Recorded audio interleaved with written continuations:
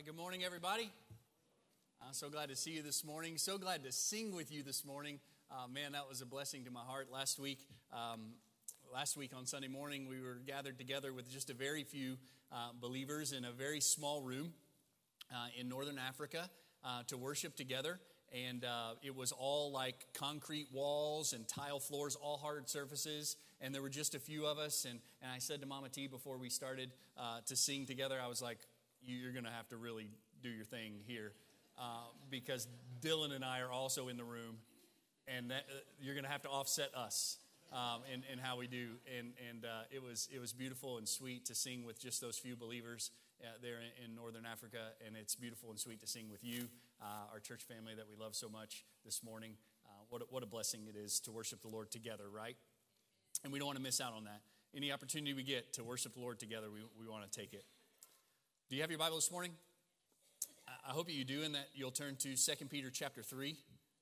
That's where we're at today. It's where we've been for a while now. Last week, Pastor Joe preached to you from 2 Peter chapter 3, verse 10, only verse 10. While like one time I said, hey, you start at this verse and you go as far as you want while I'm gone. And he finished a chapter that was going to take me months to finish. So this time I said, no, you only get verse 10. Only verse, don't finish out our study of 2 Peter, only verse 10. Along with you, I am thankful for Pastor Joe. I'm thankful for his ministry here.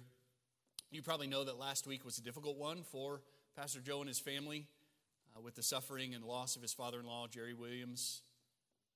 And yet, in the midst of that suffering and that pain and that hard time, he preached the word of God to you.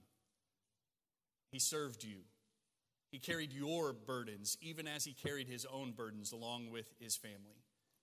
And I want to take an opportunity in light of that to remind you that we do carry our own burdens. We pastors have our own struggles, our own problems that we're dealing with, even as we try to help you with yours.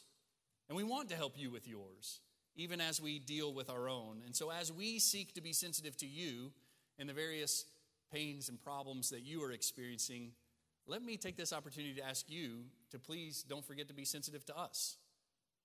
And specifically this week, I want to ask you to pray for Pastor Joe as he prepares to preach his father-in-law's funeral on Friday of this week.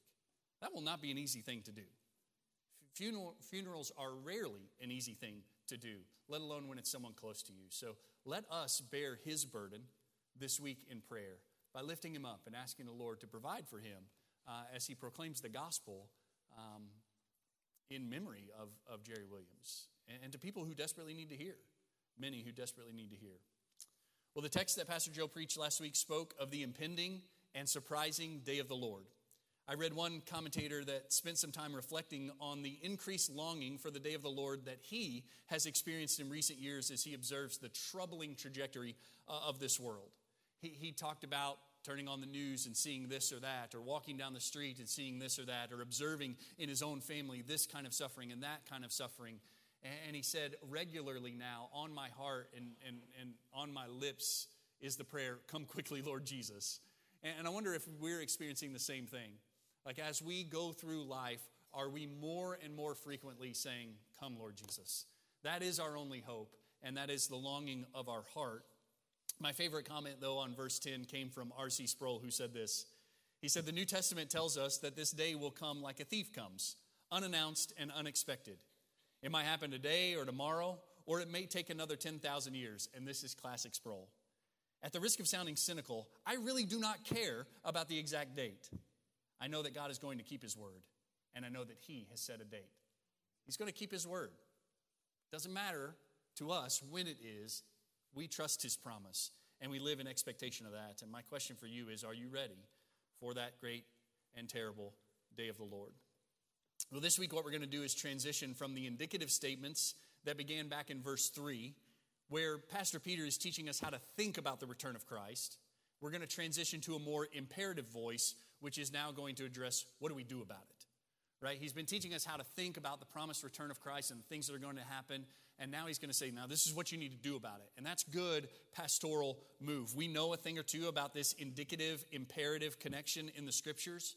Here what we see is Peter engaging the issue of eschatology, the issue of last things, with a very pastoral approach. desiring not just to inform his audience theologically, but also to transform them practically. And that's the way it should go. That's the way it should go in our study of eschatology. It should not just be information, theological information, but it should lead to practical transformation. We're familiar with this, especially because of our study of Revelation, where we saw that book, that whole book of Revelation, has a pastoral tone from the beginning to the end, and is meant to encourage suffering and struggling believers to persevere knowing that the Lord is in control even of the suffering and tribulation that they are experiencing and that they will experience. There's always a pastoral tone to eschatology, and we want to see that in the text even today. So we're going to read this morning, starting in chapter 3, verse 1, through chapter 3, verse 13. We're going to really zoom in, though, on 11, 12, and 13. That's our text for this morning. So read it with me. If you don't have a copy of God's Word, get close to somebody who does have one so you can follow along today as we study God's Word. This is what it says. This is now, beloved, the second letter I am writing to you, in which I am stirring up your sincere mind by way of a reminder, that you should remember the words spoken beforehand by the holy prophets and the commandment of the Lord and Savior spoken by your apostles. Know this, first of all, that in the last days mockers will come with their mocking, following after their own lusts and saying, where is the promise of his coming? For ever since the fathers fell asleep, all continues just as it was from the beginning of creation.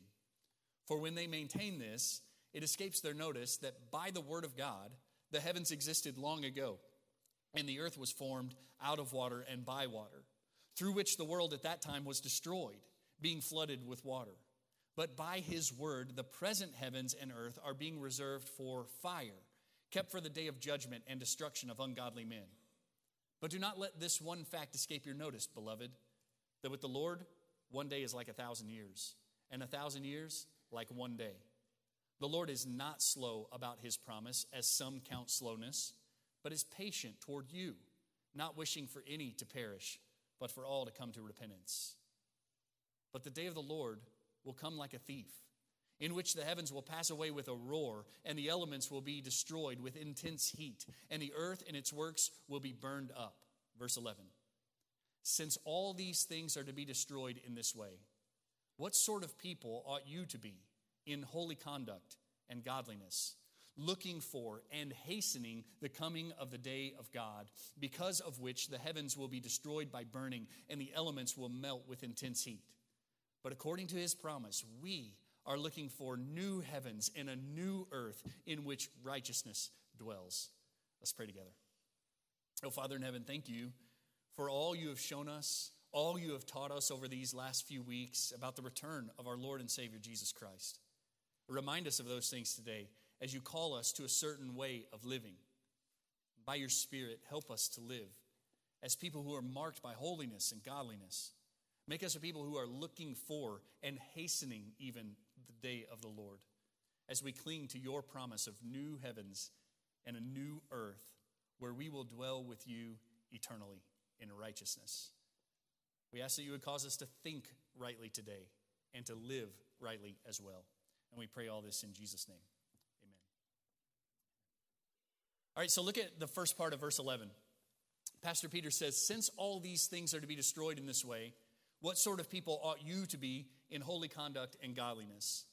The first bit of verse 11 is Peter's way of transitioning from the indicative statements of fact about the coming of the Lord Jesus Christ, to the imperative calls to action in light of his imminent return. This obviously connects back to verse 10 that Pastor Joe preached last week, but it really stretches back further to verse 3 and the discussion of the return of Christ, which will bring about two things, right? We've been talking about this for weeks now. The return of Christ will bring about two things. Number one, the destruction of the enemies of God in righteous judgment. When Christ returns, the enemies of God will be destroyed in righteous judgment. And number two, the salvation of the friends of God in gracious deliverance. When Christ returns, the friends of God who have been redeemed by grace alone, through faith alone, in Christ alone, will be saved and delivered ultimately, fully, and finally. The return of Christ will bring about those two things. And we have seen that all throughout 2 Peter. In fact, we even saw it in 1 Peter several months ago when we studied through that letter. And we've seen that in Revelation. When we studied through Revelation in this room for months and months, we saw those two things are a constant theme of the return of Christ: the destruction of God's enemies and the redemption, full and final, of his people. Jesus is coming back. And when he does, it'll be bad news, really bad news, for those who reject and oppose him. Jesus is coming back, and that is the best news for those who trust in him, for those who live for him. So Pastor Peter is going to take those ideas and then say, since this is going to happen, we don't know when it's going to happen, as we saw last week, but since this is going to happen, what sort of people ought we to be? How should we live in light of this? He raises the matter in the form of a question in the text, but it's a literary device. This question is a literary device intended to carry an imperative force, which is clearly seen in the phrase holy conduct and godliness. Peter's not raising a question that you don't know the answer to. He's not raising a question that he doesn't supply the answer to. He doesn't just say, what kind of people ought you to be? Let's hear some answers. He says, what kind of people ought you to be in holy conduct and godliness? That's the kind of people you ought to be. That imperative force comes out clearly in the NIV. If you're looking at the NIV, you'll notice that it says, since everything will be destroyed in this way, what kind of people ought you to be? And then it says, you ought to live holy and godly lives. Like that really kind of captures Peter's pastoral intent here. What kind of people ought you to be? You ought to be holy and godly people. That's the kind of people you ought to be. And he's going to call us to that holiness and godliness.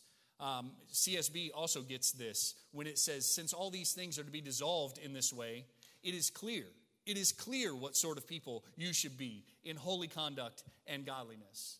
Now, those two translations lose the question that is actually in the text, but they carry the sense of responsibility that Peter is clearly intending. There's another really interesting thing going on in the original language that just cannot carry over into any translation in English. And it's this: both the words for holy conduct and godliness in the text are plural.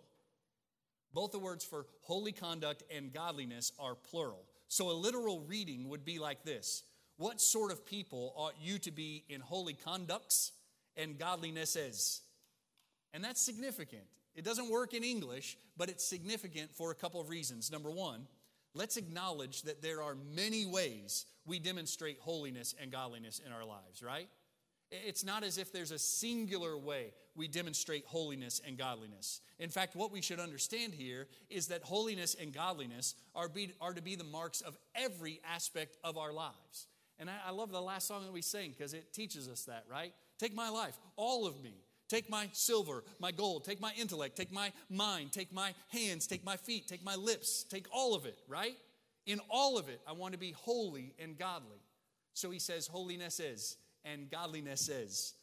But secondly, let's observe that Pastor Peter wisely does not give his audience a checklist here. He doesn't say, what sort of people ought we should be in light of the return of Christ? Well, we should be people who never eat pork and never do any work on Saturday and give 10% of our money to the church. He doesn't give like a laundry list, a checklist of things. Rather, he gives this open-ended directive of we should be holy in our conduct and godly in our behavior. He doesn't give us a spreadsheet of do's and don'ts as we wait for the return of Christ. Rather, he calls us to holiness and godliness in every aspect of our lives. That's super helpful for us to not have that list, because when people get lists like that, they get self-righteous, right? And they get judgmental toward other people. And they fail to be holy and righteous in all aspects of life. And so Pastor Peter wisely leaves it open. Now, before we move on, let me once again emphasize the link between our thinking and our living. There is a link between our doctrine and our practice. Those two things are linked together always. Our heads and our hearts travel together. And we see it in the false teachers that Peter has been addressing throughout this letter. They obviously think wrongly about the return of Christ, right? They deny the return of Christ. They say, where's the promise of his coming? They say he's not coming. Nothing has changed since the beginning of time. They think wrongly about the return of Christ. They deny the return of Christ. They deny the judgment that comes with the return of Christ. And so they live without any care for holiness and godliness. Because they think wrongly about the return of Christ, they live wrongly in light of it. They indulge the flesh at every desire, in its every desire, in every way they can imagine. They think wrongly about doctrine, and they live wrongly in light of it, and that's the way it goes. Whereas Peter is calling the faithful to be different. We believe that Jesus is coming back. Amen? We believe that Jesus is coming back. We believe that when he does, he will judge every man according to his deeds. And so, we pursue godliness. We pursue holiness. Not that we will one day arrive at sinless perfection here on the earth, but we pursue godliness and holiness so that our lives are marked by a trajectory of growth in holiness and godliness. That we are more and more conformed to the image of Christ as the days go by. That we are more and more putting to death the deeds of the body and more living in the righteousness that has been credited to us by grace through faith. Because we believe in the return of Christ, we pursue holiness and godliness in the Lord Jesus Christ. It's a troubling thing that many folks among us even say the right things about the return of Christ. There are many among us who will say, amen, Jesus is coming back. Amen, when he does, he will judge the living and the dead. Amen, when he comes back, he will destroy his enemies and he will vindicate his people. Amen. We say the right things about the return of Christ, but we live like the false teachers. That's a troubling thing. Something is terribly wrong if that's the case in your life or my life.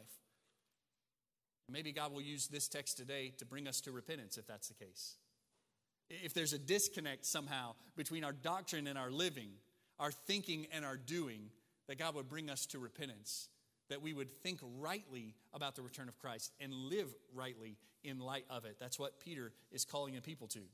What sort of people ought we to be? Since all these things are going to be destroyed in this way, what sort of people ought we to be in holy conduct and godliness? He goes on and says, looking for and hastening the coming day of God. So as we are living in holiness and godliness, as we are growing in Christ-likeness in the process of sanctification, we should also be looking for and even hastening the coming day of God. There are three big ideas in verse 12 that I want to point out. First is I want you to notice that Peter draws out the rich imagery of the Old Testament by referring to the day of God. Right? He's not used that language before, but he's going to use it here. The prophets use the language of the day of the Lord. And when they talk about the day of the Lord, they often say that it is great and terrible. The great and terrible day of the Lord. Great for the people of God, terrible for the enemies of God. Right? They recognize that the day of the Lord is a day of judgment and a day of deliverance. And so Peter is reaching back into the Old Testament and bringing all of that rich imagery out. Second thing he's doing is advising that our posture should be one of expectation, that we should be looking for, right? As we are pursuing growth in godliness, as we are pursuing conformity to the image of Christ, we should also be looking for the day of God. We should be looking for the return of Christ. We should live with expectation and anticipation. And when Jesus spoke about his return, when Jesus talked to his disciples about his return, he was constantly inviting them to stay awake, keep watch, be on guard, be looking for it, right? In fact, he tells a parable about 10 virgins in Matthew chapter 25, and he delivers the punchline at the end of it. Look at this text. Jesus says, "Then the kingdom of heaven will be compared to 10 virgins who took their lamps and went out to meet the bridegroom. 5 of them were foolish, and 5 were prudent. For when the foolish took their lamps, they took no oil with them. But the prudent took oil in flasks along with their lamps. Now while the bridegroom was delaying, they all got drowsy and began to sleep. But at midnight there was a shout, 'Behold, the bridegroom! Come out to meet him!' Then all those virgins rose and trimmed their lamps. The foolish said to the prudent, 'Give us some of your oil, for our lamps are going out.' But the prudent answered, 'No, there will not be enough for us and you too. Go instead to the dealers and buy some for yourselves.' And while they were going away to make the purchase, the bridegroom came. And those who were ready went in with him to the wedding feast, and the door was shut. Later the other virgins came, saying, 'Lord, Lord, open for us.' But he answered, 'Truly I say to you, I do not know you.'" And then look at the punchline in verse 13. "Be on the alert, for you do not know the day nor the hour. Right? So whereas Pastor Peter says, be looking for the day of God, be looking for the day of the Lord, be looking for the return of Christ, he's just echoing what Jesus says almost every time he talks about his own return. Be on the alert. Be looking for it. And we must be looking. Third thing to notice here is that we are to hasten the coming day of God. We are to be looking for and hastening the coming day of God. That's tricky. I'm going to be honest with you. That is a difficult thing to wrap my mind around. NIV says it like this: look forward to the day of God and speed its coming. How in the world could we be involved in speeding or hastening the coming of the Lord Jesus Christ? How could we be involved in hastening, quickening the day of God? Well, I'm going to propose a few ways, but I want to do it with great humility and with deference always to the sovereign plan and timing of Almighty God. I want to affirm what R.C. Sproul said that I quoted at the beginning of the message. Like, I don't know when it is. I just know that that's in the Lord's hands. Right? That's true. We don't know when it is. It's in the Lord's hand. He has set the date. But Peter is saying here, somehow we hasten the day. And he's calling us, in light of the return of Christ, to be about the business of hastening the day, of speeding that day. I think there are three ways we do this. Biblically, I think there are three ways we hasten the day. Number one, we hasten the day by evangelism, by being passionate evangelists. Maybe even more specifically, let me say it like this. We hasten the day by global missions. By our participation in global missions, we hasten the day. Look at what Jesus said in Mark 13, verse 10. He says, the gospel must first be preached to all the nations. The gospel must first be preached to all the nations. We want to be about preaching the gospel to all the nations, right? He says it more plainly in Matthew 24, verse 14. This gospel of the kingdom shall be preached in the whole world as a testimony to all the nations, and then the end will come. And then the end will come. So it seems like one of the ways that we hasten the day of the Lord is by being busy about proclaiming the gospel to the whole world. And then the end will come. And some of us need to do that by going. Some of us need to drop everything here, uproot our lives in the comfort of America, and go plant our lives in the discomfort of some dark place where the gospel is not being preached. Some of us need to do that. Some of you have been wrestling with that for quite some time. You're feeling the need to do that. You're feeling the call, so to speak, the desire to do that, and you've been resisting it for some time. Well, let this be just one more prodding from the Holy Spirit to say, this is one of the ways we hasten the day of the Lord, is by being a part of His mission of global redemption. Some of you need to do it by going. Some of you need to do it by sending, by giving, by supporting, by encouraging, by holding the ropes for those who are going. Many of you can do that. And all of us can do it by praying, right? We can be about this work of global evangelism by praying. We can be a partner. Every time I talk to a missionary and ask them, what can we do? They say, you can pray. You can pray, you can pray, you can pray. And so we want to do that. But as we talk about hastening the day of the Lord by evangelism and global missions, we also must recognize that that work will be costly. That work of taking the gospel to the ends of the earth will be costly. But listen, even the martyrdom of faithful proclaimers speeds His coming. Even the martyrdom of faithful missionaries will speed the day of the Lord. Look at what Revelation 6 says. Revelation 6, starting in verse 9, is this crazy scene. It says, when the Lamb broke the fifth seal, I saw underneath the altar the souls who had been slain because of the word of God and because of the testimony which they had maintained. We call those guys martyrs, right? They are faithful proclaimers of the gospel. They preached about the salvation that is available only in the Lord Jesus Christ, and they got killed for it, right? It wasn't just that they were silently, secretly following after Jesus and obeying Him. No, they were loud, bold witnesses testifying to the gospel, and it got them killed. Right? And they're under the altar. And look what it says. They cried out from under the altar with a loud voice, how long, O Lord, holy and true, will you refrain from judging and avenging our blood on those who dwell on the earth? right? You get that sense of how long will it be? How long will you let this go on? How long will you let this injustice go on before you come and judge your enemies and redeem your people? How long, O Lord? And look what his answer is. There was given to each of them a white robe, and they were told that they should rest a little while longer until the number of their fellow servants and their brethren who were to be killed, even as they had been, would be completed also. That's heavy, but I think it fits with what Peter is saying. How are we involved in hastening the day of the Lord? We get involved in global missions. We get involved in worldwide evangelism. And that work will cost some of us our lives. But even that martyrdom of faithful proclaimers of the Lord Jesus Christ is one of the mechanisms he uses to speed his coming. It seems as we read Revelation 6, there's a defined number of martyrs. And when the last one is martyred, then the end will come. He says to those who are saying, how long, O Lord, how long? Wait a little while longer until the full number of those who are to be killed like you have been killed are killed. So I don't want to be like calling you to global missions. I don't want to be calling you to uproot your comfortable lives here and plant them in an uncomfortable place and not be honest that some of you will not come back from that place. But I also don't want to say that and say that it's futile. I'm saying the blood of the martyrs is a beautiful thing unto the Lord and worth it and speeds his coming.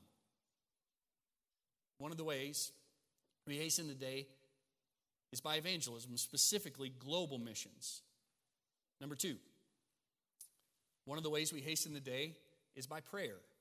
And this won't take nearly as long. When Jesus taught his disciples how to pray, he taught them to pray for the day. He taught them to pray that the day would come, right? Look at Matthew chapter 6, starting in verse 9. Pray then this way: Our Father who is in heaven, hallowed be your name. Your kingdom come, your will be done on earth as it is in heaven. When's that happen ultimately? On the great day. On the day of God. At the return of Christ. That's when that happens. So one of the ways we hasten the day is by praying, just as Jesus taught us to pray, that the day would come. Just as John demonstrated that we pray, come quickly, Lord Jesus. Right? That's one of the ways we hasten the coming of the Lord. And then finally, we hasten the day by our growth in sanctification. We hasten the day through our repentance from sin and our obedience unto the Lord. And I'm basing that primarily on verse 11 of this very text. Since these things are to be destroyed in this way, what sort of people ought you to be in holy conduct and godliness? If we want to speed the day, we'd be the kind of people we ought to be, right? Holy conduct, godliness, growth in Christ's likeness, which involves repentance of sin and the pursuit of godliness. And I also say this based on Acts chapter 3, which is Peter's own preaching in the earliest days of the church. In Acts chapter 3, verse 19, he says, therefore repent and return so that your sins may be wiped away, in order that times of refreshing may come from the presence of the Lord, and that he may send Jesus, the Christ, appointed for you, whom heaven must receive until the period of restoration of all things, about which God spoke by the mouth of his holy prophets from ancient time.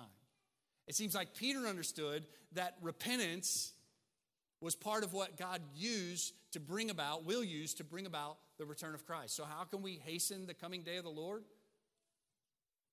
Through repentance, obedience, holiness, and godliness. And all of this begs us to do some introspection. Right? If we are called to look for, long for, and even hasten the coming day of the Lord, and if we hasten the coming day of the Lord by our participation in evangelism, by our praying, and by our growth in godliness, we need to ask ourselves some questions. Number 1, do we even desire the return of Christ? Do we really want Jesus to return, or are we pretty happy with the way things are? Just maintain the status quo. And if we say, no, I do want Christ to return, then we need to ask ourselves, does my life fit that? Am I busy? Am I giving myself to global missions and evangelism? Am I giving myself to prayer?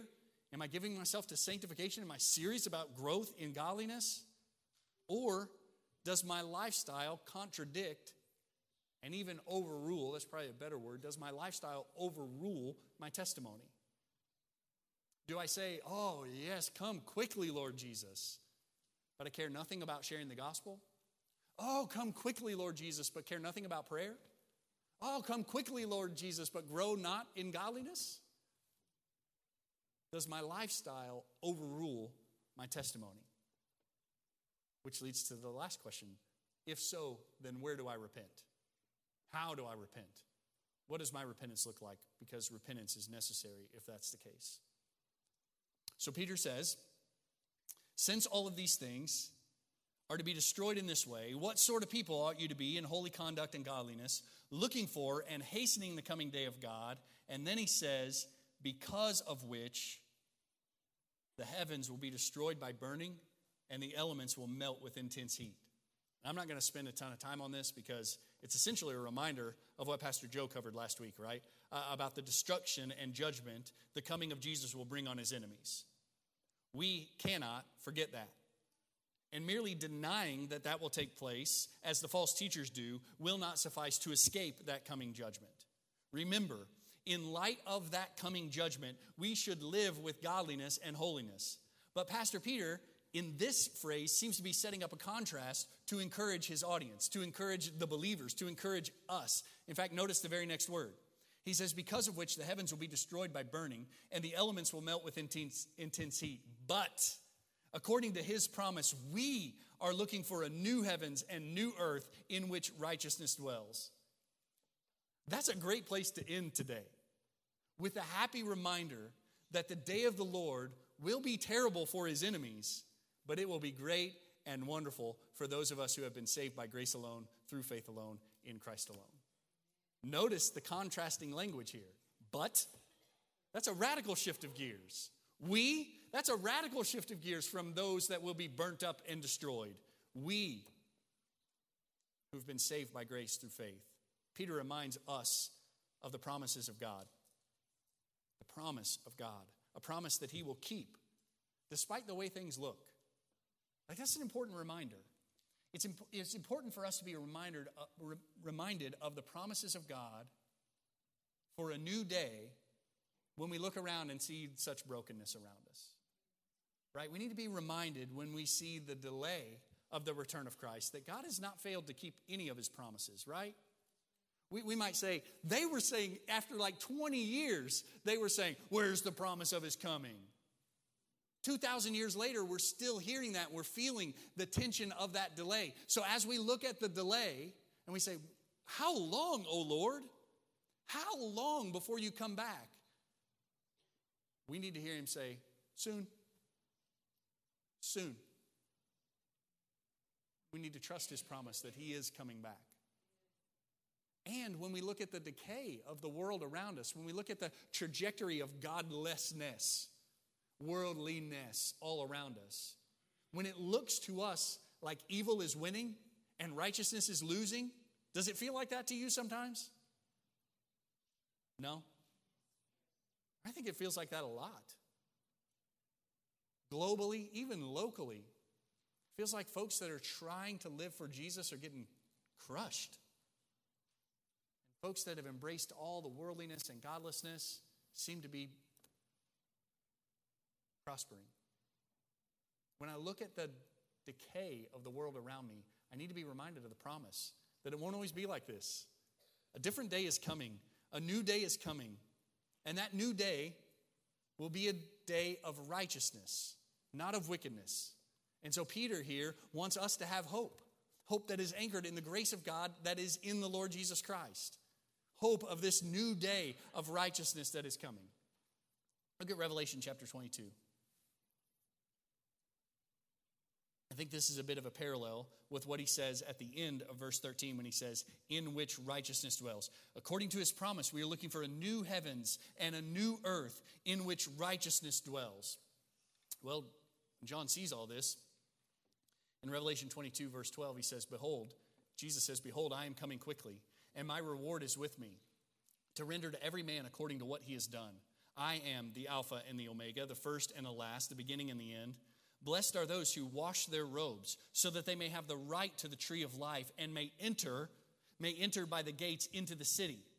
Outside are the dogs, and the sorcerers, and the immoral persons, and the murderers, and the idolaters, and everyone who loves and practices lying.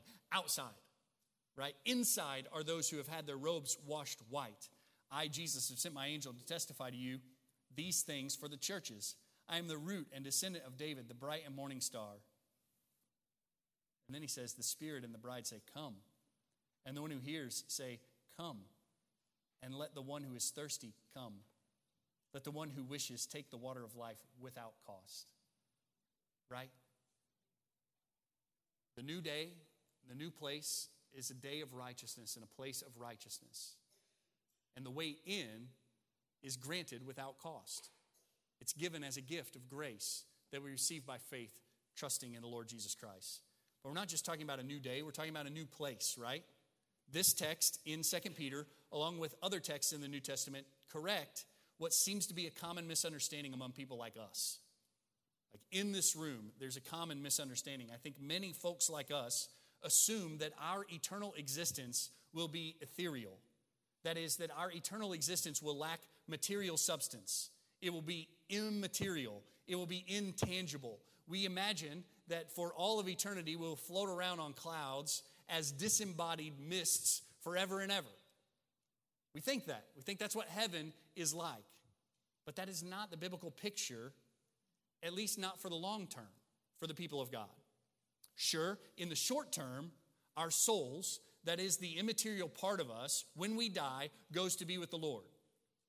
Right? When we die as believers, as those who are in Christ, the immaterial part of us, our soul, spirit, whatever you want to call it, goes to be with the Lord. To be absent from the body is to be present with the Lord, right? And we cling to that promise and we delight in that promise. But when that happens, our bodies go in the ground. The physical part of us goes into the ground. But on the great day of the Lord, our bodies will be raised. We believe in a bodily resurrection, right? We believe in a bodily resurrection of believers because we believe in the bodily resurrection of the Lord Jesus Christ. On the day of the Lord, there will be a resurrection of the dead, and we will dwell in those resurrected and glorified bodies forever and ever with the Lord in the new heavens and the new earth. If you were here in our study of Revelation, I've already fleshed this out for you a couple times, but I want to remind you because it seems like we forget that part. We affirm the physical resurrection of the dead, but somehow we still think, I'm just going to float around on a cloud forever and ever. No. Our eternal existence with the Lord will be a physical existence, not merely a spiritual existence. And I say that based on the scriptures and based on the experience of the Lord Jesus Christ after he died and was raised. He was a physical being. His glorified body was a physical body. It was similar to his old body before the crucifixion, before the resurrection, right? It was similar. People recognized him. People knew him. He bore scars and things like that. He got hungry. Have you ever noticed how often the gospel writers talk about Jesus eating after the resurrection? Like, that's significant. He's not a ghost. He's not a spirit. He's not floating around. He's walking around. He's filling his belly up with food, right? But in some ways, it's not like his old body because he enters places he should not be able to enter, right? And he can cloak himself somehow so that people don't recognize him. So there's a continuity with the old body, but a discontinuity as well. And so we believe that we will experience a similar thing. Our eternal existence as the people of God will be physical, not merely spiritual. But it will be different from what we have known because there will be no trace of the curse of sin that was brought on the entire creation at the fall. All right, so let's think about this for a minute, and this is fun. Imagine the good things that you enjoy now. Imagine it in this category, athletic endeavors. This will speak to some of you, not to others. But you know how good it feels to hit a drive right down the center? Like right on the screws and right down the center with a little bit of draw? That's glorious, right? There is delight in it. It doesn't happen very often, but there's delight in it, right? Or you run the perfect race, right? There is delight in that. Or you hit the buzzer beater, swish shot, right? There's some delight in that. Or think about it in the category of physical pleasures. You have the most amazing piece of chocolate cake. And you're like, life just does not get any better than this. Or maybe your first Blizzard when the Dairy Queen finally reopens. And you go and you get it and it's just right. And they mound it up with whipped cream and you just delight in every bite of it, right? Think about it in terms of physical pleasures or maybe in natural wonders. Think about the places you have seen. Maybe it's the Grand Canyon or the ocean or the starry sky on a dark night. And think about just how incredible it is to observe those things and say, man, this is glorious and this is wonderful. Think about it in terms of spiritual glories that you've experienced. Think about some especially close time you've had with the Lord, maybe at youth camp, maybe on the mission field, maybe in a worship service where you just felt like you saw God face to face. You walked with Him and talked with Him. Think about those experiences you've had in your spiritual life that have just been incredible and wonderful. Those things are delightful now. Imagine how much greater those things would be without the stain of sin polluting every aspect of that experience. Right? When you hit a drive on the screws straight down the center, you're still an old man doing it. And it didn't go as far as you want it to go. And it's never going to land just right. There's always going to be some brokenness to it. And that chocolate cake is going to make you fat. It is every time. It's going to make you fat. And the Grand Canyon, he just did that with his finger. And there are rattlesnakes down there. And that white water is no joke. At the bottom, it'll kill you. It's broken. Even those things that we look at that are so broken, and those moments that you've had where you felt like you could see God face to face, it was only dimly through a darkened glass. As good as that was, it was only dimly through a darkened glass. Imagine what it will look like when that chocolate cake doesn't make you fat, when the rattlesnakes cannot hurt you, when you actually see God face to face. When you dwell with Him for all of eternity. That's what we're longing for, right? And so this week, you're going to experience some delight, some pleasure in this world. And as you do it, I hope that you will say, what will this be like without sin staining every bit of it? What will this be like without sin in me receiving it? What will this be like to do this in the presence of God without any barrier, without any restriction, in total freedom? What will this be like? It's better than floating around on a cloud. Like if that's the way you're thinking about eternity, floating around on a cloud, what it will actually be like is better. New heavens and new earth. But listen, that stuff is only for the redeemed. That promise of new heavens and new earth, that promise of no longer dimly through a darkened glass, but face to face. That promise of total deliverance from the penalty and the power and even the presence of sin. That promise is only for the people of God who have been redeemed by the blood of the Lord Jesus Christ. It is only for those who are repenting of their sins and trusting in the Lord Jesus Christ. And so I invite you to do that today. Because the reality is, the great day of the Lord is a terrible day for everyone else. The great day of the Lord for His friends, for the redeemed, is a terrible day for His enemies. Imagine what the fury of God's wrath is like without any restraint. But I believe that the wrath of God is being revealed even now against all ungodliness and unrighteousness of men who suppress the truth in unrighteousness. Right? I believe Romans chapter 1, that God is displaying His wrath even now. But I believe that current display of His wrath is restrained by His mercy. And it's terrible. Like even the restrained bit of His wrath is terrible. Imagine what it will be like when there's no restraint, when the floodgate is wide open and the full measure of the wrath of God is poured out on ungodly sinners because of their ungodliness. Listen, as much as the people of God look forward to a day of exceeding glory and delight, the enemies of God also look forward to the terrifying expectation of judgment that exceeds imagination under the just wrath of God. But there's deliverance. There's redemption available. Repent of your sins and believe in the Lord Jesus Christ and you'll be saved. Cry out to Him to rescue you. Lay your life down and follow Him and you'll be saved. repent and believe today. 3 areas of application. Other than that, 3 areas of application that I want to hit quickly. Number 1, Dick Lucas said this: we are to be looking forward to this brand new heaven and earth and to begin to live life now that shows how much we're getting ready for it. Live life now to show how much we're getting ready for it. Are you getting ready for it? Is that day the desire of your heart? Are you fit for it? Are you getting fit for it? Are you practicing for that day to come? The prospect of that glorious day should impact how we live this day. Number 2, our doctrine must impact our practice. Jim Shattuck says, what a person says or does is a fairly good indicator of who that person is. And what we believe about where life is headed has a direct influence on our morality or our lack thereof. Is there a disconnect in you between what you believe and how you live? Are you affirming the return of Christ and living with holiness and godliness? If you're denying the return of Christ, it makes perfect sense that you would live in unholiness and ungodliness.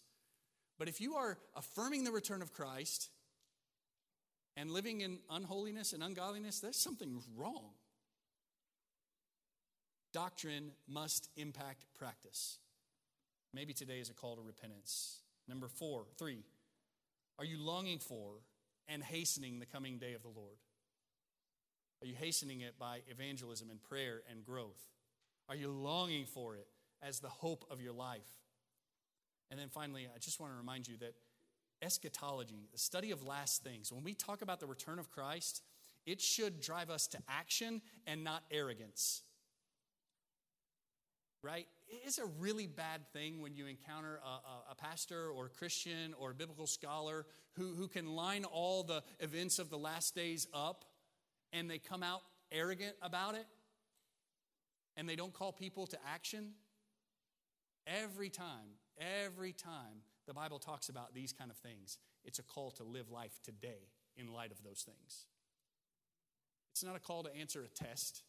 It's a call to walk faithfully with the Lord Jesus Christ. And so I want that to be the tone of today. Reflection on the last things should be pastoral, not merely intellectual. It should change how we live, and by God's grace it will today. Let's stand and pray.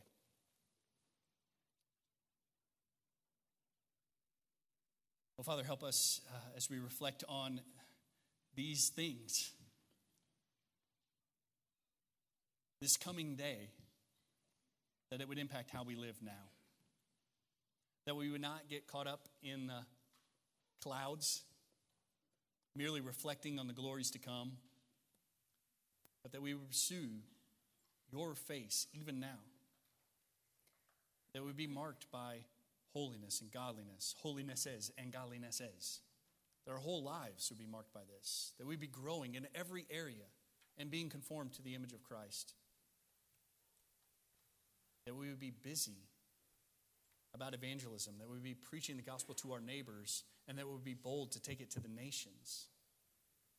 That we would be praying that you would send Christ back soon.